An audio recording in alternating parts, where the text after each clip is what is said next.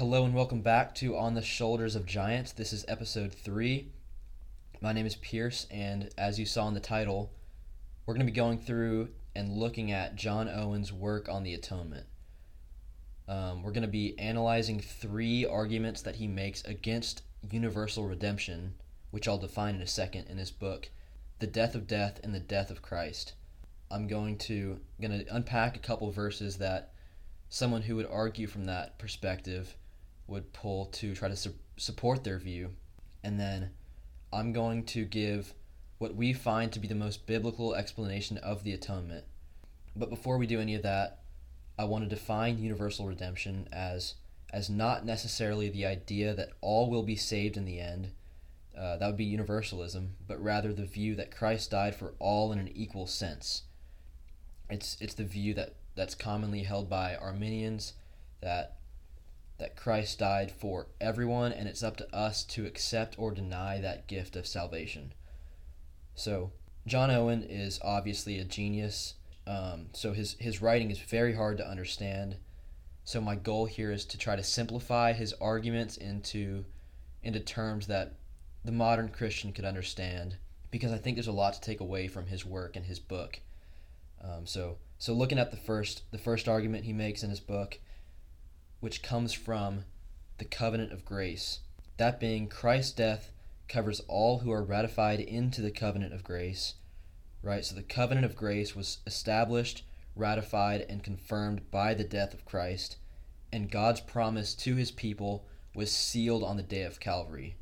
Luke 22:20 says, "And in the same way he took the cup after they had eaten, saying, 'This cup which is poured out for you is the new covenant in my blood.' Hebrews 9:15 says, 'For this reason he is the mediator of a new covenant, so that since a death has taken place for the redemption of the transgressions that were committed under the first covenant, those who have been called may receive the promise of eternal inheritance.'" We know that the covenant of grace was not established for all men. We know that it is a particular covenant that is made only for whom God chose to inherit eternal life. Jeremiah 31:31 through 34 says this, "Behold, days are coming, declares the Lord, when I will make a new covenant with the house of Israel and with the house of Judah, not like the covenant which I made with their fathers in the day I took them by the hand to bring them out of the land of Egypt, my covenant which they broke, although I was a husband to them, declares the Lord. But this is the covenant which I will make with the house of Israel after those days, declares the Lord. I will put my law within them, and on their heart I will write it. And I will be their God, and they shall be my people. They will not teach again, each man his neighbor and each man his brother, saying, 'Know the Lord,' for they will all know me, from the least of them to the greatest of them, declares the Lord. For I will forgive their iniquity, and their sin I will remember no more." I believe this passage is crystal clear on the fact that those who are a part of the new covenant are explicitly God's people and will inherit eternal life in the end, right? Verse 34, I believe, says, "For they will all know me, from the least of them to the greatest of them, declares the Lord. For I will forgive their iniquity, and their sin I will remember no more." If God forgives their iniquity, and he does not remember their sin, how would they not be saved? So the idea is this, that all who are a part of this new covenant will in the end be brought to glory. Genesis 3:14 through 16 says this, "The Lord God said to the serpent, 'Because you have done this, cursed are you more than all the cattle, and more than every beast of the field. On your belly you will go, and dust you will eat all the days of your life. And I will put enmity between you and the woman, and between your seed and her seed. He shall bruise you on the head, and you shall bruise him on the heel. To the woman he said, I will greatly multiply your pain in childbirth. In pain you will bring forth children, yet your desire will be for your husband, and he will rule over you." So we see there are 2 distinct parties on the earth now, right? The seed of the serpent and the seed of the woman. The first being the reprobate, right? Those who will never inherit the kingdom. And the second being those who are God's people, those who will in the end inherit eternal life.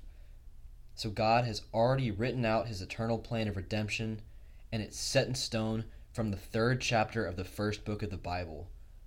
So think about this. For what purpose would God enter into a covenant of grace with the seed of the serpent who will ultimately be defeated? Going on, we see that the covenant of works was incomplete. Hebrews 8:6-7 says, "But now he has obtained a more excellent ministry, by as much as he is also the mediator of a better covenant, which has been enacted on better promises. For if that first covenant had been faultless, there would have been no occasion sought for a second."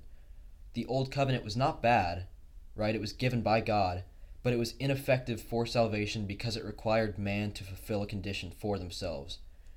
The purpose of the old covenant was to show how broken we are, how unable we are to come to God on our own. And then the new covenant is effective because God is the only working party. God is the only one who does anything. We are not able on our own to come to Christ.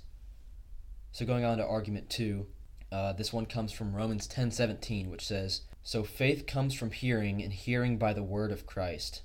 If Christ's atonement is universal, we're going to have to deal with the fact that the knowledge of Christ is not revealed to all people. So if God did not reveal the good news of Jesus to all who are a part of the covenant, then one of these two things will follow. One, people are going to be saved without the knowledge of or faith in Christ. We know that's impossible. We know that's proven false with Scripture, so we can cast that out. Or two, this goodwill of God and the sacrifice that Christ made were both in vain, and they're nothing more than a mockery of those who will never hear a word of Christ. It will never do anything to help those men in any way whatsoever, and it won't even serve the justice of God to leave them inexcusable for their sins. Because why should someone be blamed for not embracing a benefit for which they have never heard? Why should they be blamed for not embracing Christ when they have never heard a word of him? So here's an illustration that John Owen gives in his book. I think it's brilliant. He says, "What wise man would pay a ransom for the delivery of those captives, which he is sure shall never come to the knowledge of any such payment made, and so never be the better for it?" Let me ask you this. Is it consistent with the love of God to hold out the most intense love imaginable, this beautiful gift of redemption, never let them know anything of it, and then in the end damn them for not believing in it? I'll let you answer that for yourself, but I sure hope not.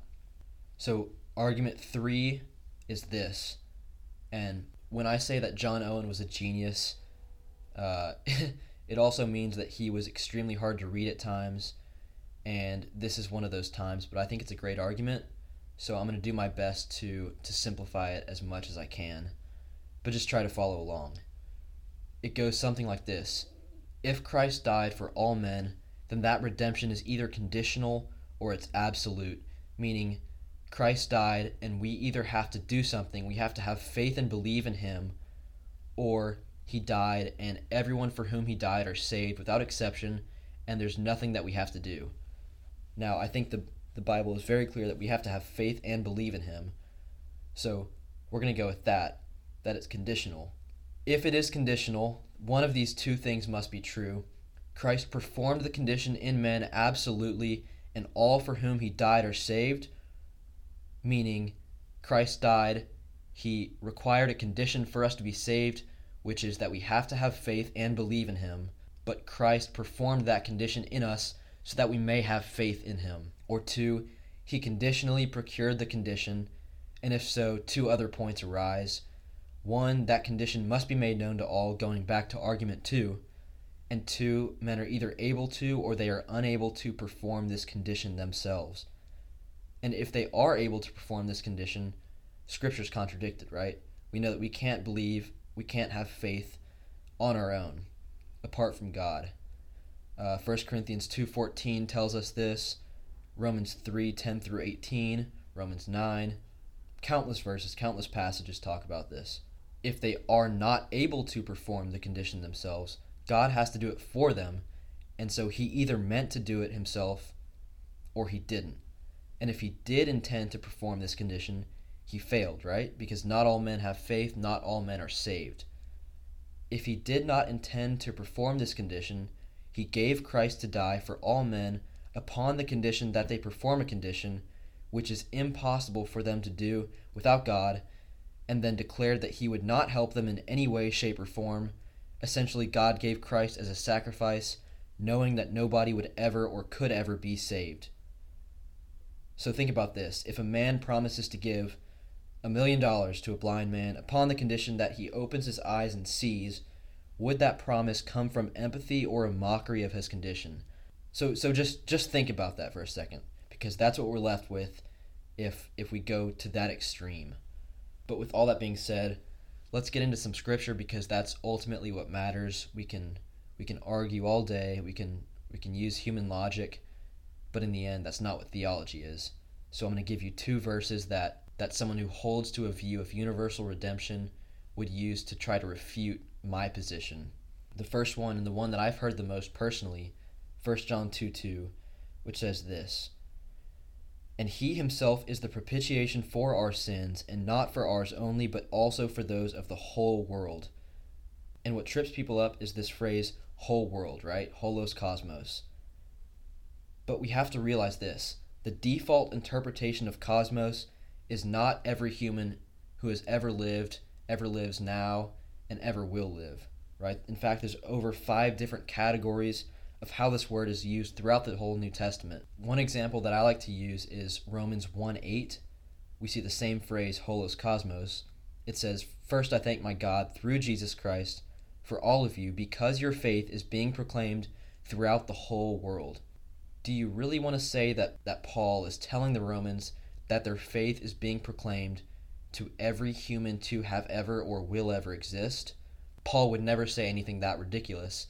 So point being is, you can't have one default interpretation for this word, or for any word in general, really. So you've got to interpret based on context. So let's go back to the context in 1 John 2. We know that the letter was written to believers and believers only. 1 John 5:13 says, "These things I have written to you who believe in the name of the Son of God, so that you may know that you have eternal life." The R in 1 John 2:2, O-U-R, includes John and the believers he is writing to. 1 John 2:1, he refers to them as his little children. So in order to understand who the whole world is, we need to have a correct understanding of this word propitiation. Now, if we go back to Isaiah 53, I believe it's crystal clear on what propitiation is, even though it never explicitly mentions the word. We can take away these things from the passage. Christ is the only righteous one to have ever lived. He's holy God and holy man. He lived a perfect life. He never broke any command or law, never fell short, and lived every second of every day according to the law of God. God the Father then offered Christ up as a sacrifice to substitute for human sins, and when he was sacrificed, he perfectly and effectively bore the wrath of God for all who were appointed to eternal life. We see in verse 10 that it was the will of the Lord to crush him, so that God could justify his people and remain righteous. His death imputed his righteousness onto believers, and in turn, he bore their iniquities. And we know that he only bears the sins of those for whom he was a propitiation. 53 verse 12 says, "He bore the sin of many, not all, or not all of the whole world." So if we apply the definition of cosmos that Arminians commonly do, we would have to conclude that everyone ever will be saved based on this definition of the word propitiation. And so going one step further, Romans 3:25 says of Christ, "God displayed publicly as a propitiation in his blood through faith. This was to demonstrate his righteousness, because in the forbearance of God, he passed over the sins previously committed." Now, unbelievers obviously don't have faith. Therefore, his propitiation does not apply to them, only to those who do have faith. So based on all of this that I just threw out there, I believe we can conclude that this phrase, holos cosmos in 1 John 2:2, applies to only those who believe. And it's referring to believers throughout the whole world. And so I want to briefly look at the second verse that I chose that I also hear pretty often. And I'm going to try to keep it short for the sake of time. That passage is 1 Timothy 2:5-6, which says, "There is one God and one mediator also between God and men, the man Christ Jesus, who gave himself as a ransom for all, the testimony given at the proper time." Of course, the word that trips people up here is all, or pas, P-A-S. And I'm sorry if you're a Greek scholar and you're listening. I'm not, so I'm probably butchering these words. But my point is, just like the last verse, you can't have a default or a fallback interpretation of this word all. You have to interpret based on context.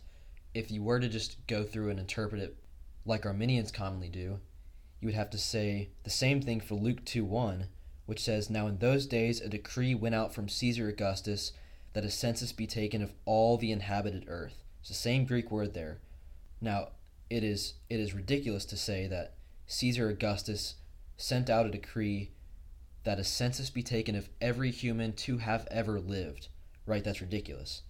So go through.